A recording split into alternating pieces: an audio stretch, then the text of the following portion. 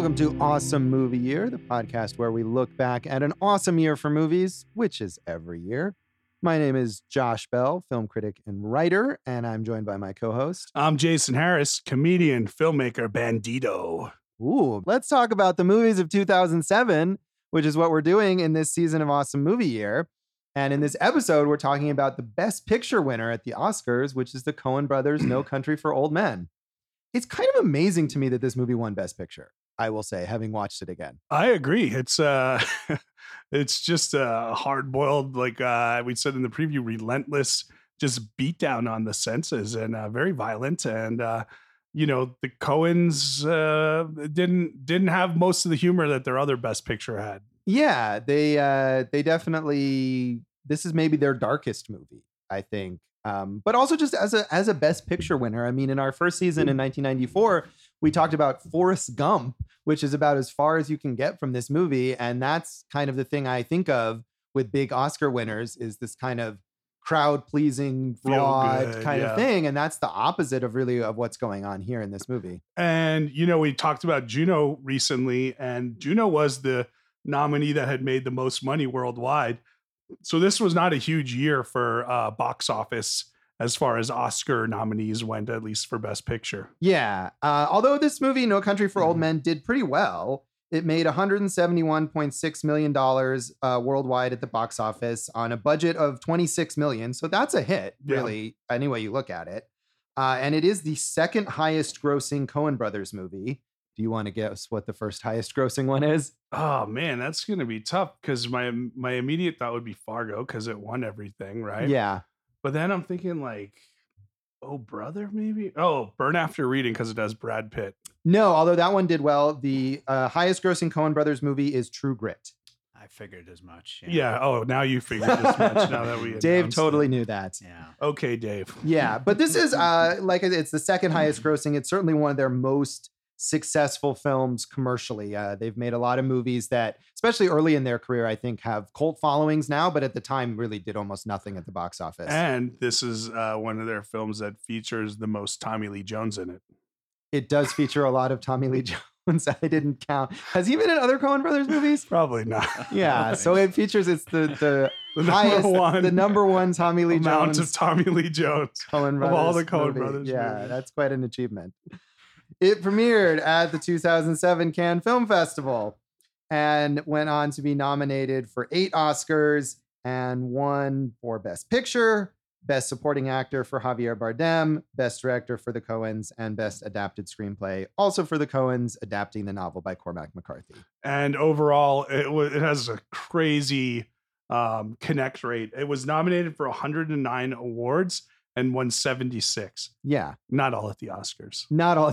It didn't win 76 Oscars? No, but that's an amazing amount of success right there. Yeah, it is. It's huge. It was everywhere that year, which is, I feel like now the Coens, whenever they do something, it's this huge event, but it wasn't always the case before this movie. Yeah, and this one just broke through in such a different way.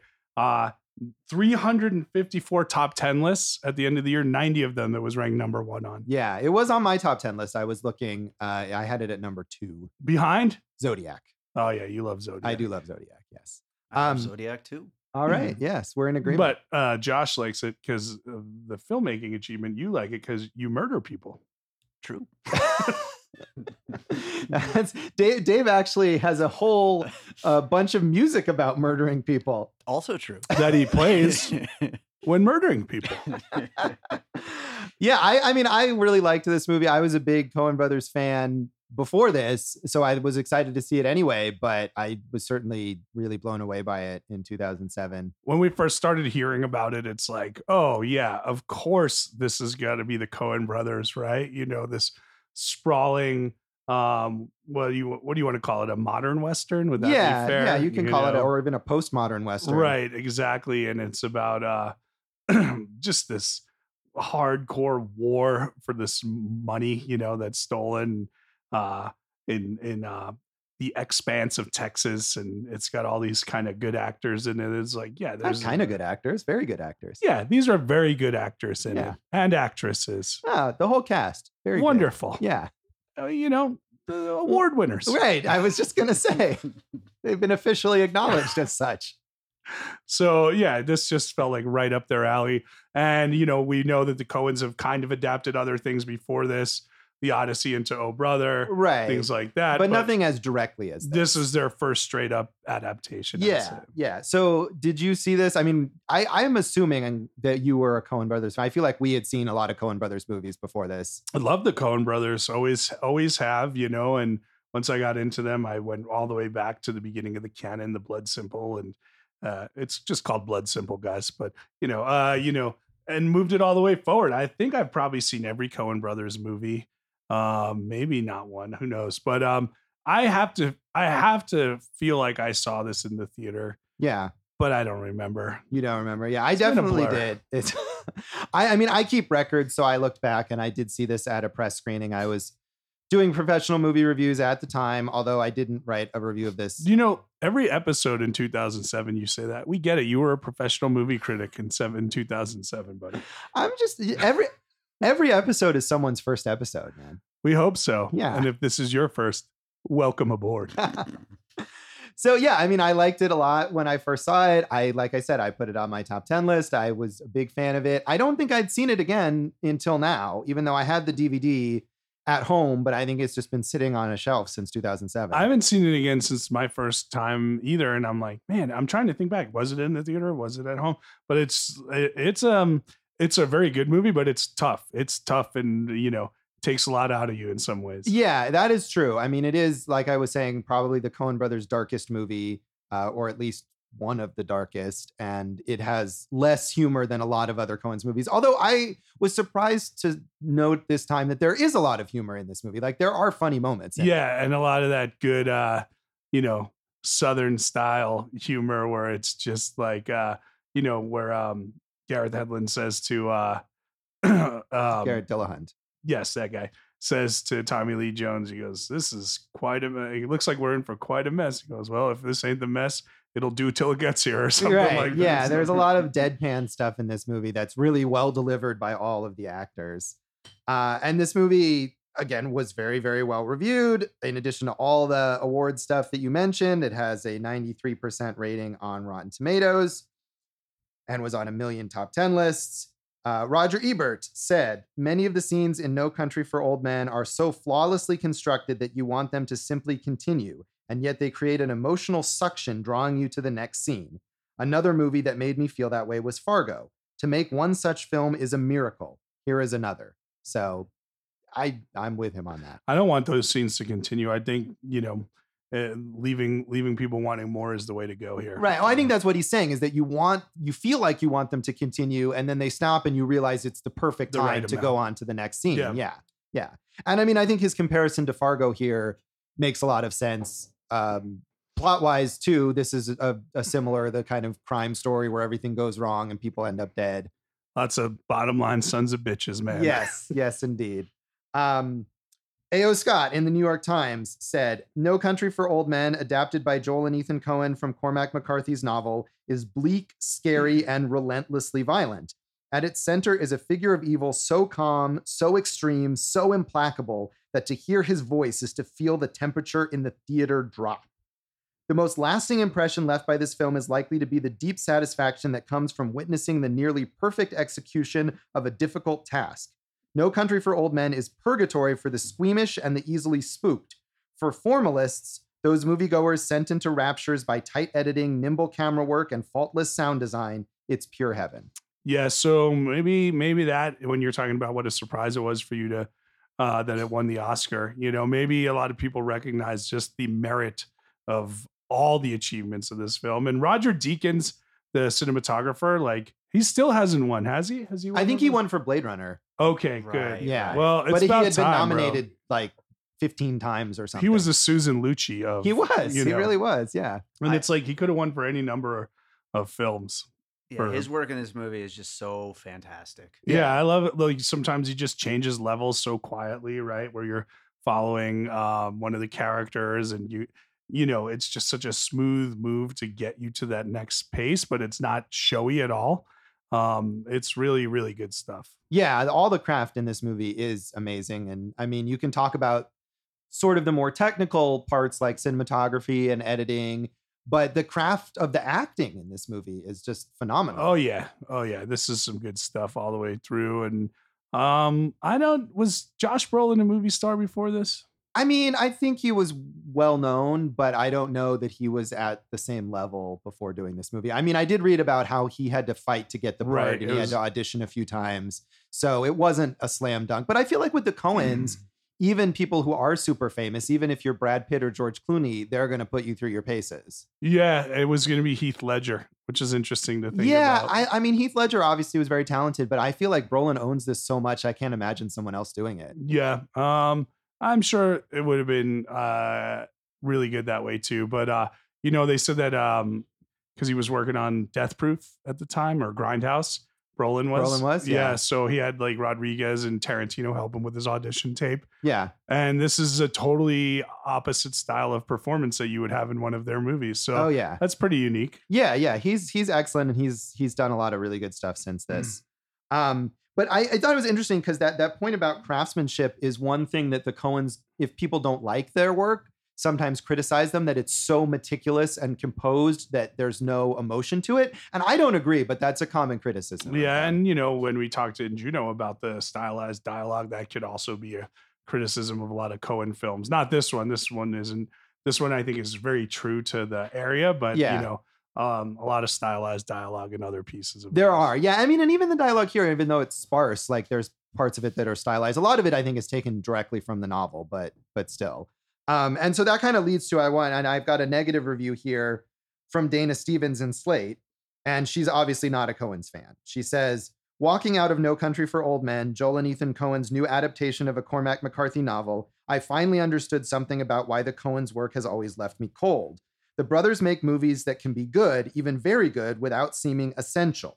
They can pull off bravura camera work, Raising Arizona, dark wit, Fargo, or chair-gripping suspense, Miller's Crossing, and now No Country for Old Men.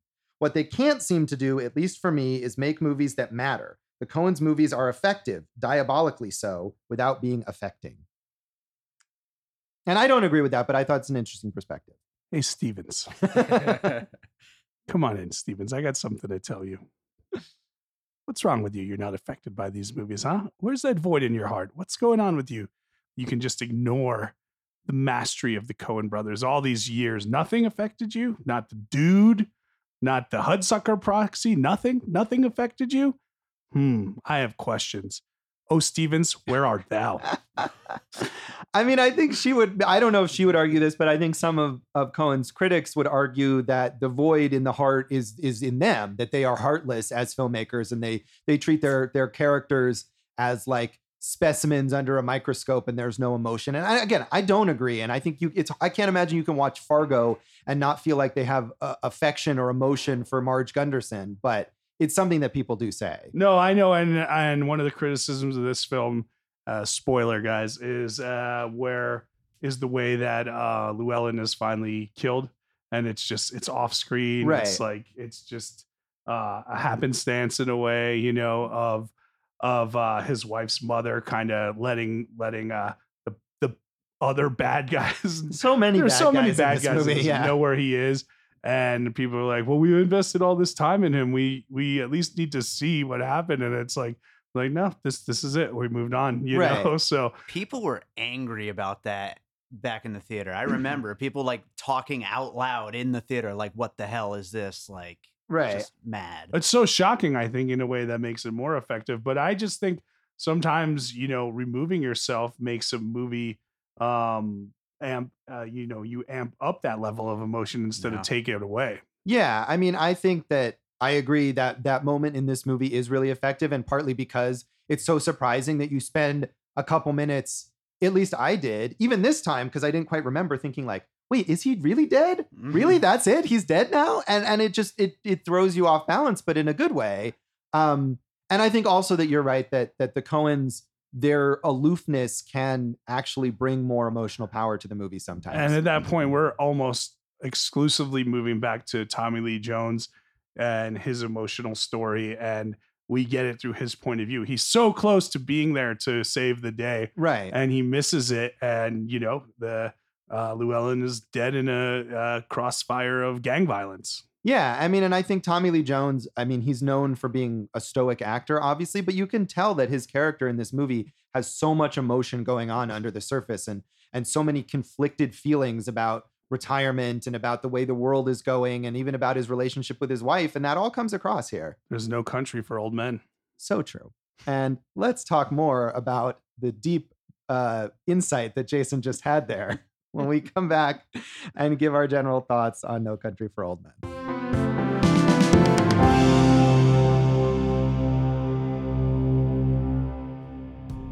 Today's episode is sponsored by the Golden Tiki, recently named one of the top tiki bars in the United States by the Food Network, and also one of the top 10 best nightlife destinations in Las Vegas by USA Today.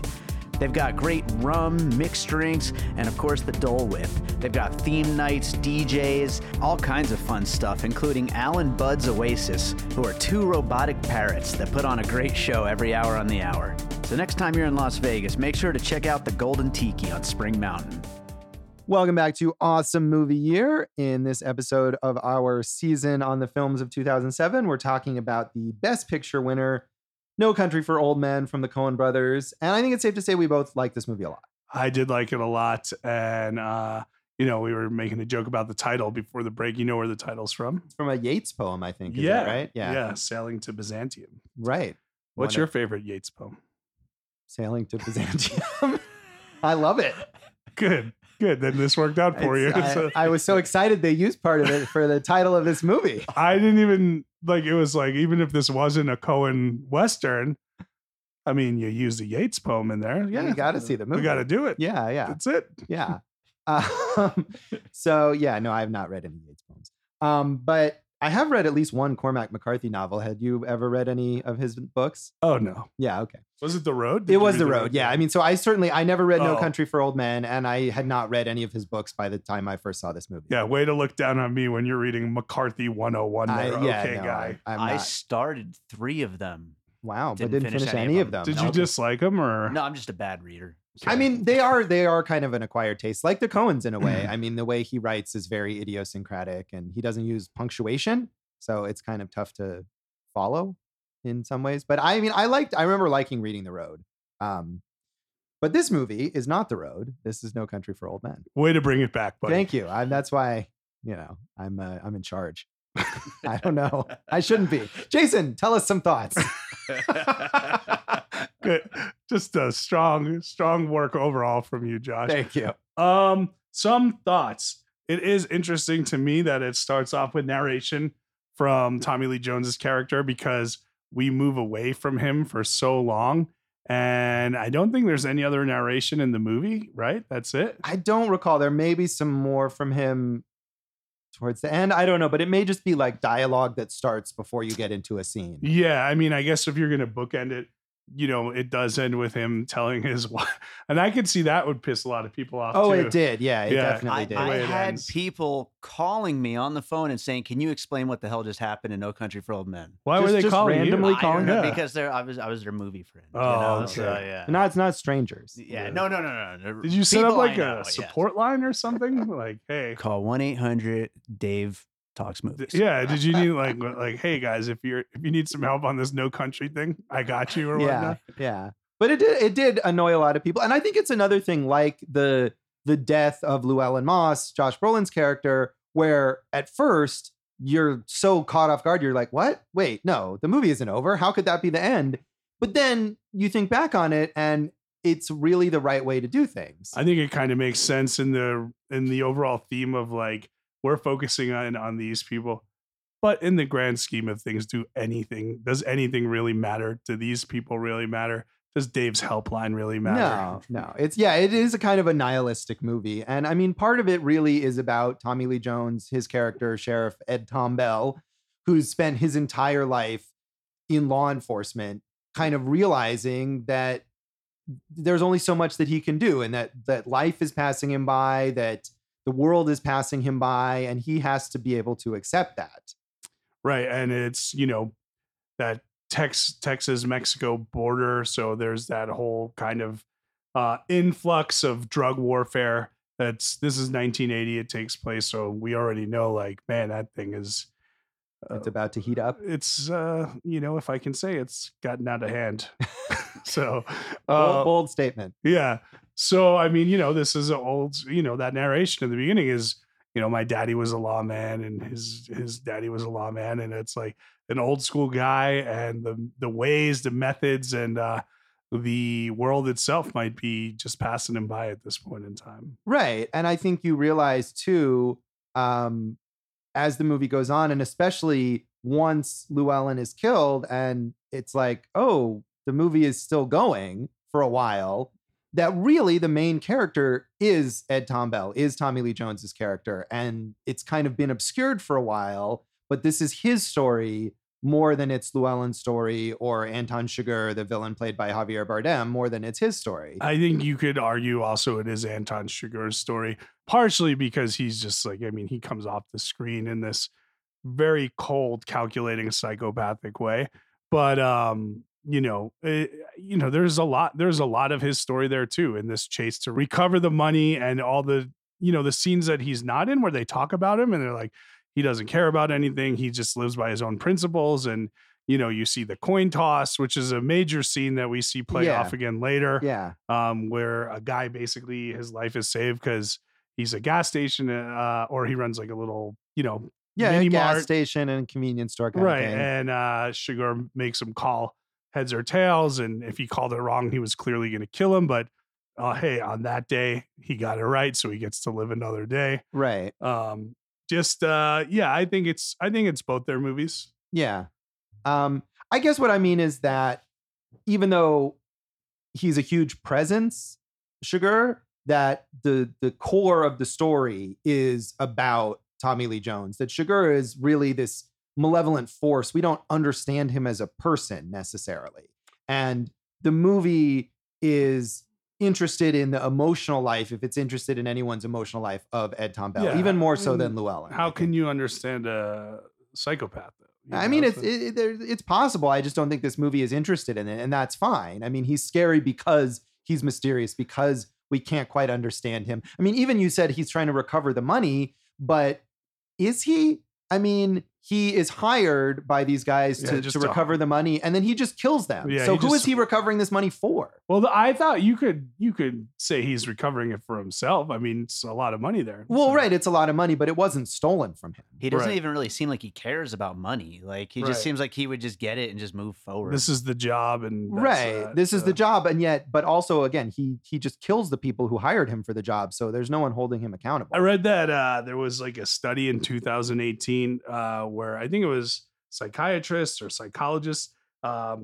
They looked at 400 movies and 126 psychopathic characters, and they said this was the most accurate portrayal of what a psychopath is. So I can believe that. Yeah. I mean, I think he really captures that, the detached nature. There's that scene in the beginning of the movie where he chokes the deputy with the handcuffs, and the expression on his face is just astonishing. And from that moment, even that's one of the first scenes you realize what a force this guy is. I marked that down in my notes as well, because I felt like it went from like ecstasy to nothingness, you know, very quickly. So and when you talk about the details of the Coens, I thought was so crazy. The way they got his hairstyle. They found a picture of a customer from a brothel from 1979. And they were like, that's the picture we want. That's the hairstyle we want, which is such a tiny, tiny detail. But you remember what he looks like, what he walks like, what he wears, his the way he paces his words, just everything, man. Yeah. Oh, yeah. Yeah. And that hairstyle is iconic now. And you can absolutely see that being a huge risk at the time they were making the movie. And thinking, is this really how we want? I mean, trying to imagine a Javier Bardem showing up to the set and they say, oh, this is how we want your hair to look, and wondering if they're crazy. Yeah. But it works so well. Right. Yeah. I mean, just I feel like there's that legend of Anton Chigurh that was partially built up by the other characters talking about him in other scenes. Like, when Woody Harrelson, who's great in his few scenes here, Yeah. he's really good. Yeah. Carter Gates, is it, or something? Carter Wells, I want to Okay, say. Carter Wells comes in and he's talking to Llewellyn and he's trying to explain to him who Anton Chigurh is, and Llewellyn says like, "Well, how does he strike you?" And he says he strikes me as a man who doesn't have a sense of humor. Right. Like that's such a good detail. Which is a great understatement, but also totally true. And then earlier in the scene with Stephen Root, where who's hiring him to go get Anton Chigurh and get the money, and Stephen Root asks him, "How would you characterize him generally?" And Woody Harrelson says, or he has, "How dangerous is he?" And Woody Harrelson says, "Compared to what? The bubonic plague." Right. And that's just, again, I mean, that's like an overstatement. But somewhere in between the bubonic plague and guy who has no sense of humor, yet somehow those are both accurate assessments of him. Woody Harrelson has such a great line in that scene that you're talking about too, where he's in this fancy business office and he just sits down and Stephen Root says, "I didn't tell you could sit down." And Woody Harrelson says, you struck me as a man who wouldn't want to waste his chair." Yeah. That's so good, So. Yeah, there's great. I mean, and that was what I was saying before, is that this movie is funny. There are funny moments in it. I think, it's very dark and it's disturbing and it's violent, and I wouldn't characterize it as a comedy, but it has levity in it. It has something that's recognizable from other Coen Brothers movies. I would actually go as far as to say is that gas station scene is one of the funniest things the Coens have ever done. I think it's so good. Oh, it's a great scene, but you're insane if you think that's like a funny it's scene. It's hilarious. No, there is that great out where he gives the guy the coin and he tells him, don't put it in your pocket because this is your lucky coin. And if you put it in your pocket, this will just be another coin, which it is. Right, right. It's all good. Every line in that scene. That funny, scene is that's great. menacing. But I didn't, that's not one of the moments that I thought of as funny. Yeah, well, that's just dark comedy. Well, man. Josh, me and you, not murderers. Right. Yes, I guess that's true.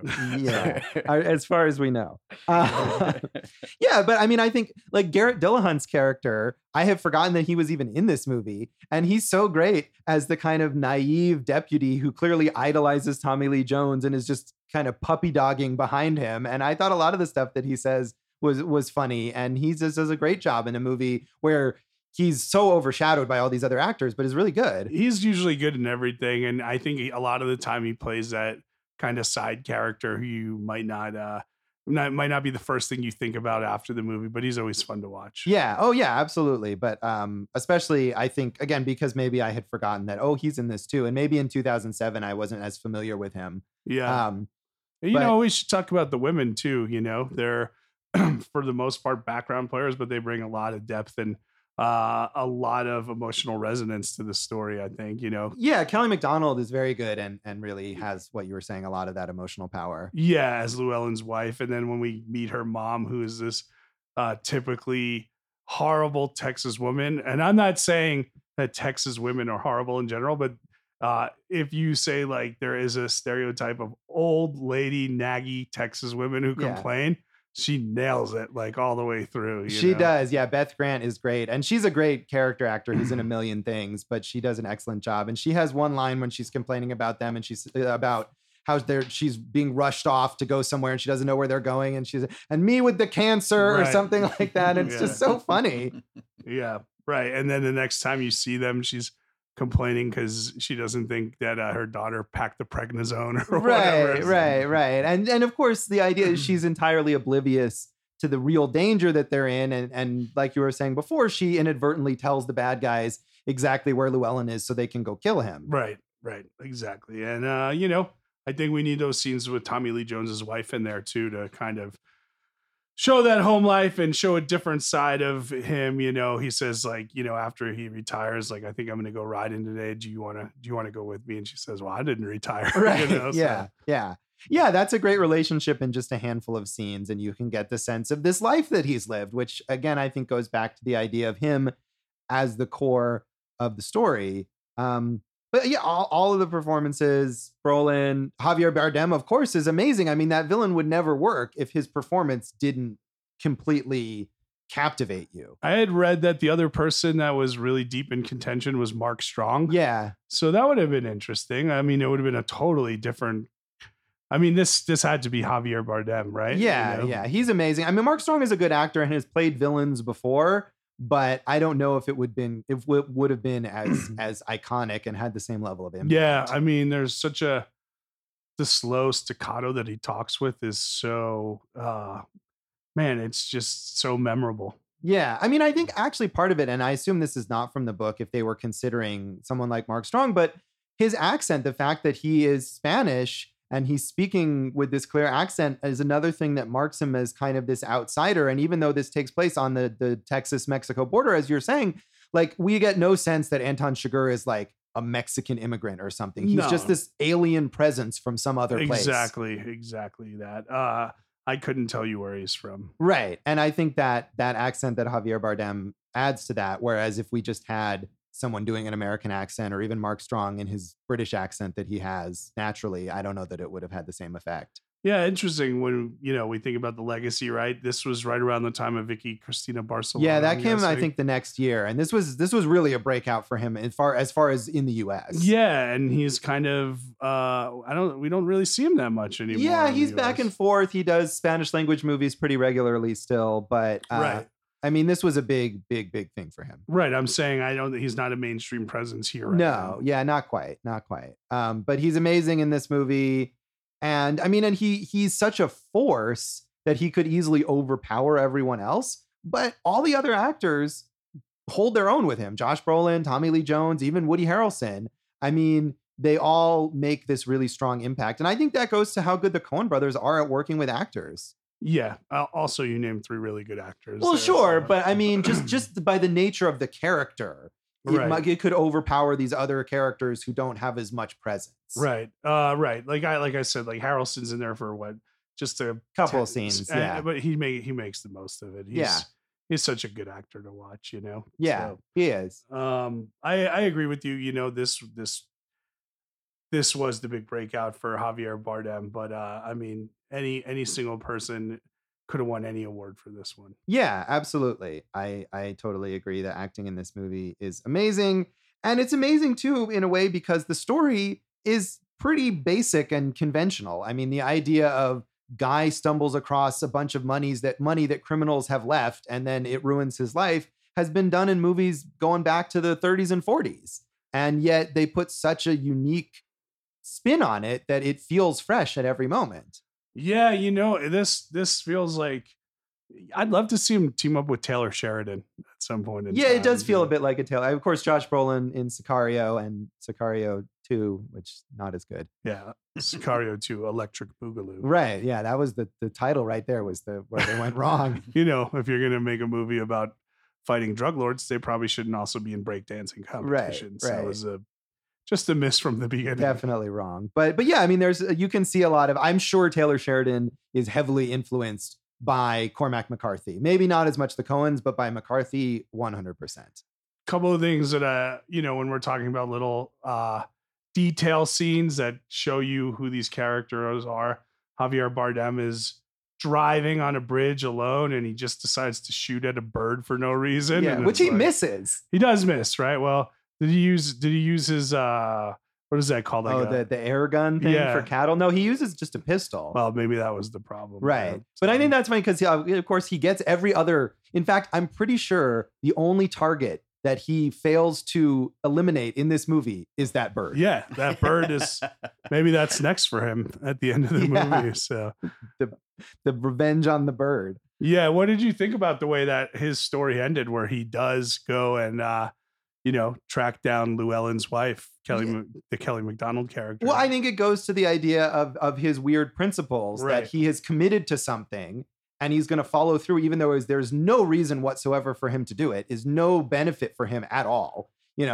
He's just like he's promised to these guys that he's going to recover the money and then he kills them immediately, but he still goes and recovers the money. He's promised Llewellyn that he'll kill the wife if Llewellyn doesn't give the money over. He kills Llewellyn, he gets the money, and yet he still feels like he has to go kill the wife. Right. And I think, he did give her that quote unquote chance to save her life by with the coin, and she refused to do it, which is really a strong choice to say, like, this doesn't mean anything. Right. You're making the choice, not the coin. Yeah, she has that strength all the way through to the end. And that's another moment too where they allied something and you see him coming out of the house and it throws you off and you start thinking like, wait, did he kill her? What happened here?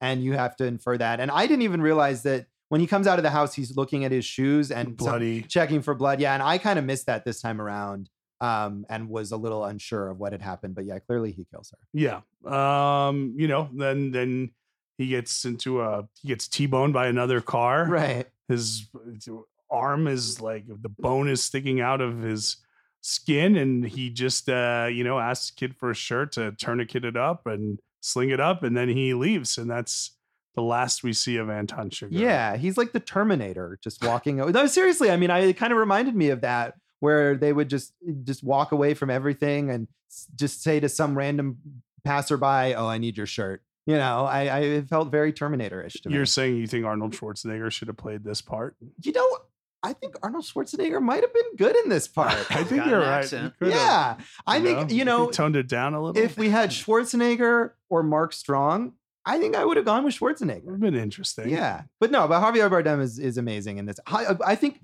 rather than that, what I'm saying is Javier Bardem should play the Terminator. I'm with you on that. I'd love to see that. Yeah. Yeah. So, all right. Well, new Terminator. We're going to shelve you for a little while because we got a recasting here.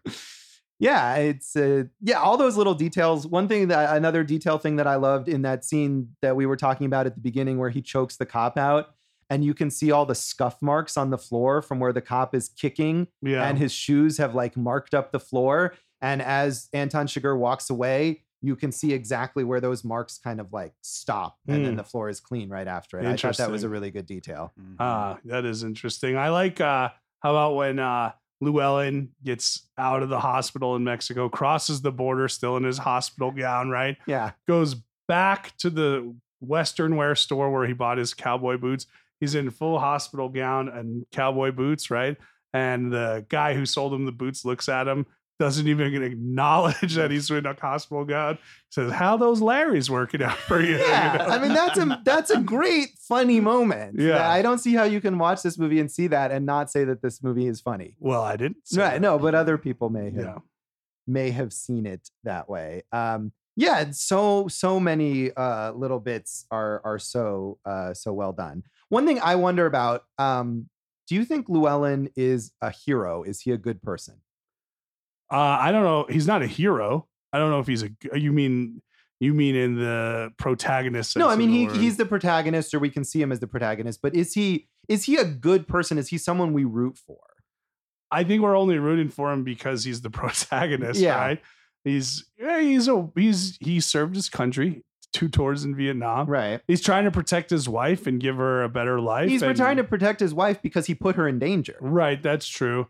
I mean, the hero as like an everyday blue collar person, like, hey, I'm a Springsteen fan, so it's like, what else are you gonna do? But is he a hero? No, he's not a hero. Yeah, I guess I was seeing this, and some reviews that I was looking up talked about how he was so sympathetic and how you're really with him. And I thought from the very beginning, like, he stumbles across the money, sure. And like I said, there have been a lot of movies like that where everyday people just stumble across this and they take it. But he doesn't just stumble across the money. Right. He finds this guy who's dying and begs for water. He leaves the guy to die. And then he goes off and tracks down the money.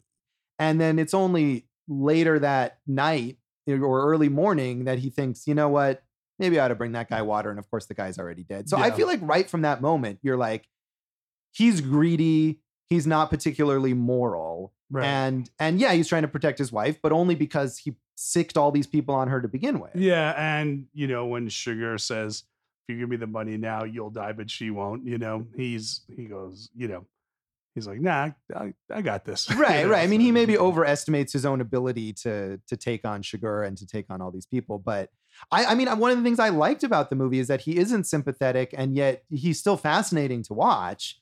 And that because you have the Tommy Lee Jones character who is so sympathetic and is such a good person, that balances it out. I think maybe one of the best sequences is that shootout between the two of them, where Sugar blows the door handle off of his hotel room door, and it, guts him. Like, Yeah. and he has to jump out the window, and they're shooting at each other in the streets, and there's a car crash, and just really tense, good good stuff right there. Yeah, and this isn't a movie that has like a lot of action, but that's a really, really well staged sequence. I think what you're talking about there, the fact that this is just a story Tommy Lee Jones' character is recalling is, it adds to that so much that there is no true hero to it. Right. Yeah. I mean, Tommy Lee Jones would be the hero. Right. I think he is. And I'm not saying this as a criticism or as a negative. Oh, sure. Yeah. I'm just saying that some people, I was surprised that some people saw Llewellyn in that way, because that did not seem to me to be the case at all. Right. He's charismatic. I mean, dude, he's charismatic as Thanos, right? Well, sure. So, yeah. That's true.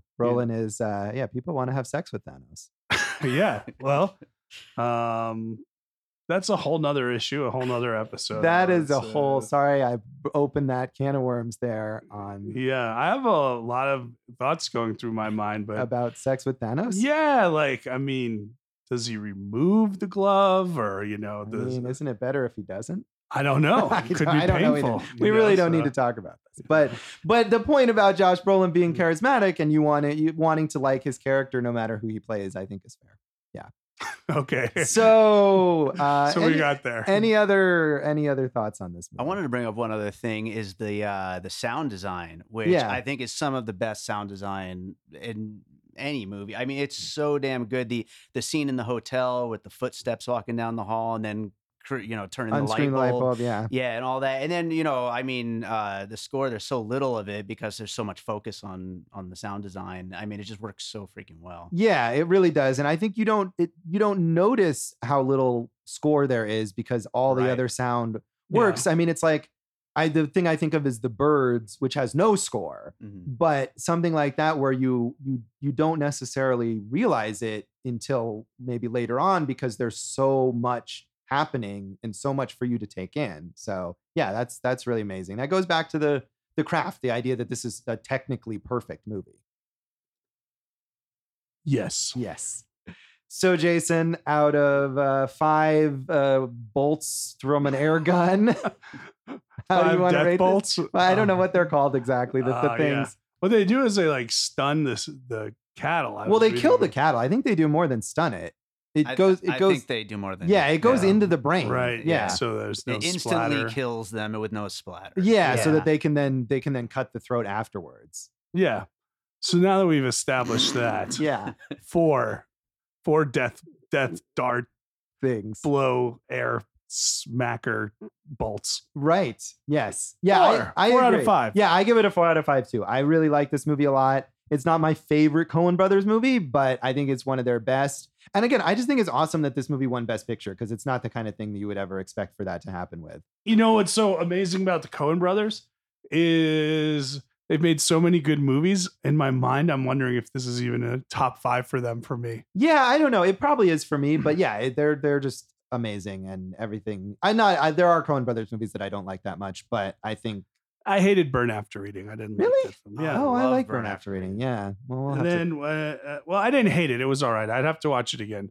But Intolerable Cruelty, as you know, I totally hate that movie. Oh yeah. I liked Intolerable Cruelty, but I haven't seen it in a while. Well, on that note, we can come back and get into Coen Brothers movies and some other things when we talk about the legacy of No Country for Old Men.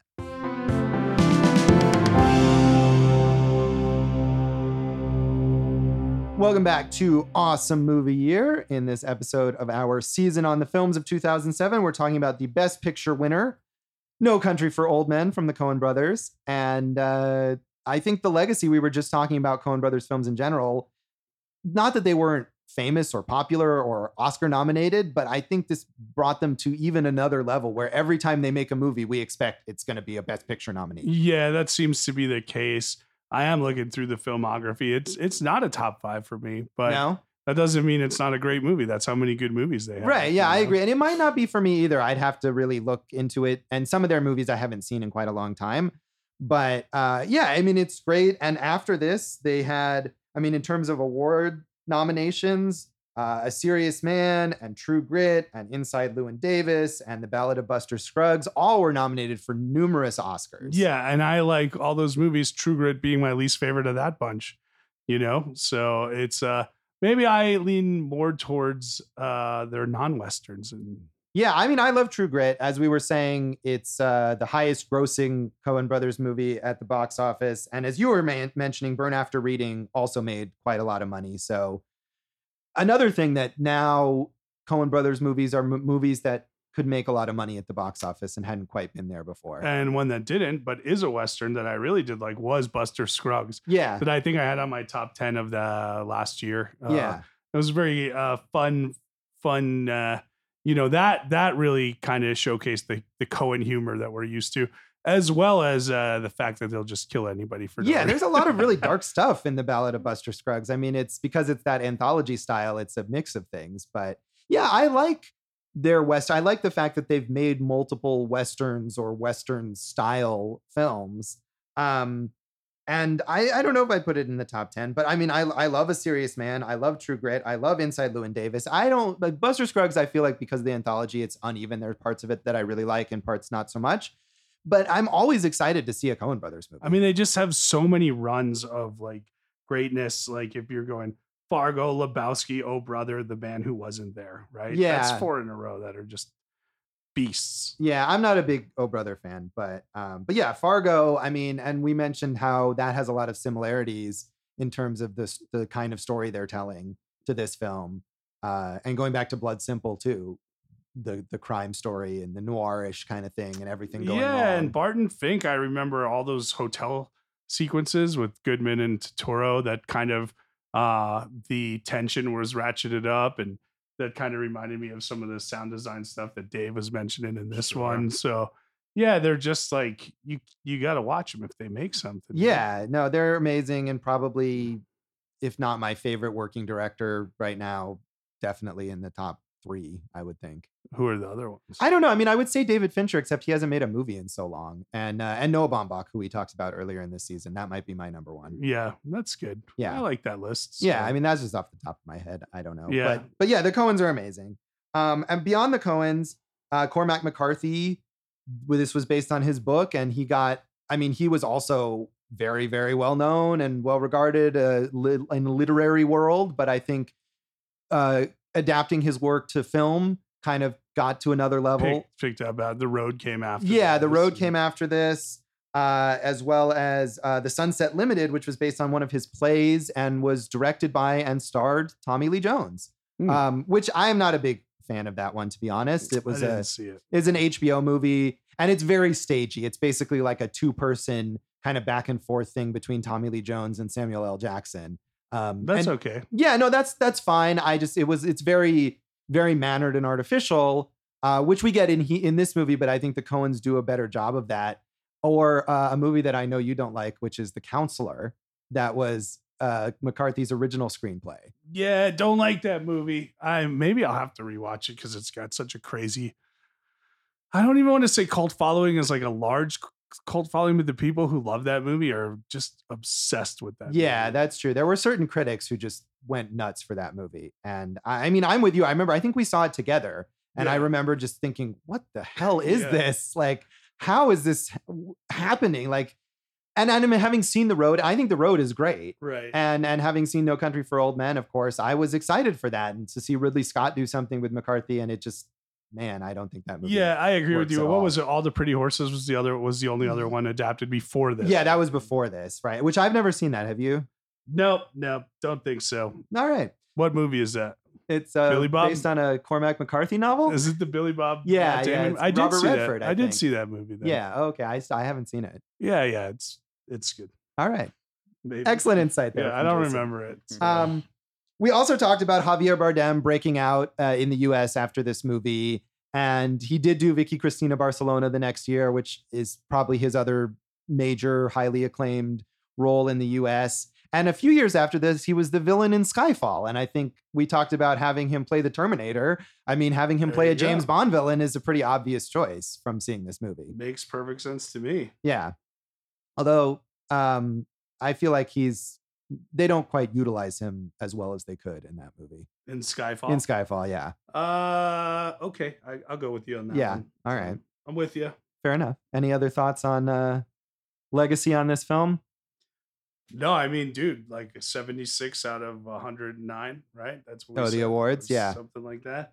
Yeah, no, it has its correct place in the canon of film history, I'd say. Yeah, I agree. I think this is a Best Picture winner that holds up, and I'm glad that it won over the Academy at the time. I like it a lot more than Forrest Gump. I mean, if you're watching all the Best Picture winners back to back to back to back or whatever, it's nice to get one like this in there where you're like, oh, they went dark this year. Right. Yeah, I agree. I think it's kind of bracing. So yeah, this is a great movie, and anyone who hasn't seen it, I mean, I think it's pretty well seen, but if you haven't, check it out.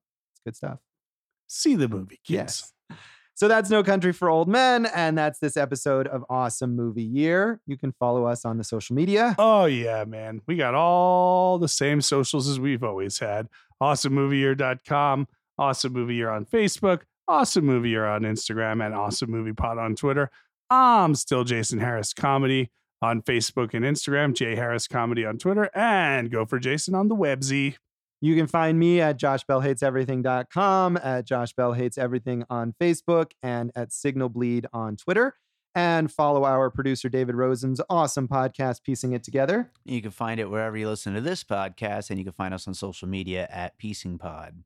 What's up next, Jason? Well, Josh, in the ever-expanding Awesome Movie Year universe, we have a new episode, a new category that we did not have in season 1.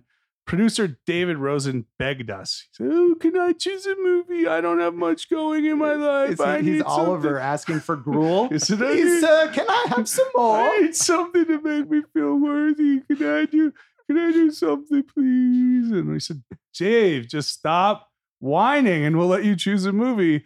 You mean it? David, do you know? Oh, I'm just so happy. So, Dave, you chose The Tens. The 10, not the 10. Did you just put an S at the end? Yeah, it's just the 10. I certainly didn't.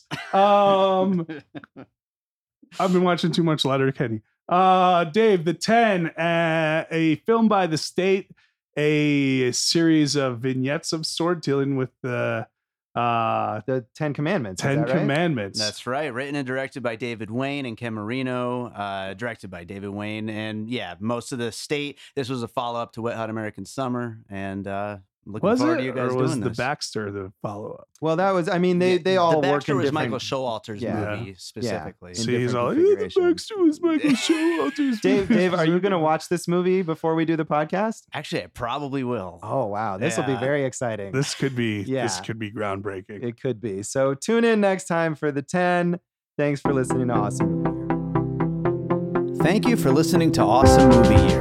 Make sure to follow Awesome Movie Year on Facebook, at Awesome Movie Pod on Twitter, and at Awesome Movie Year on Instagram. And if you like the show, review us and rate us with 5 stars on Apple Podcasts.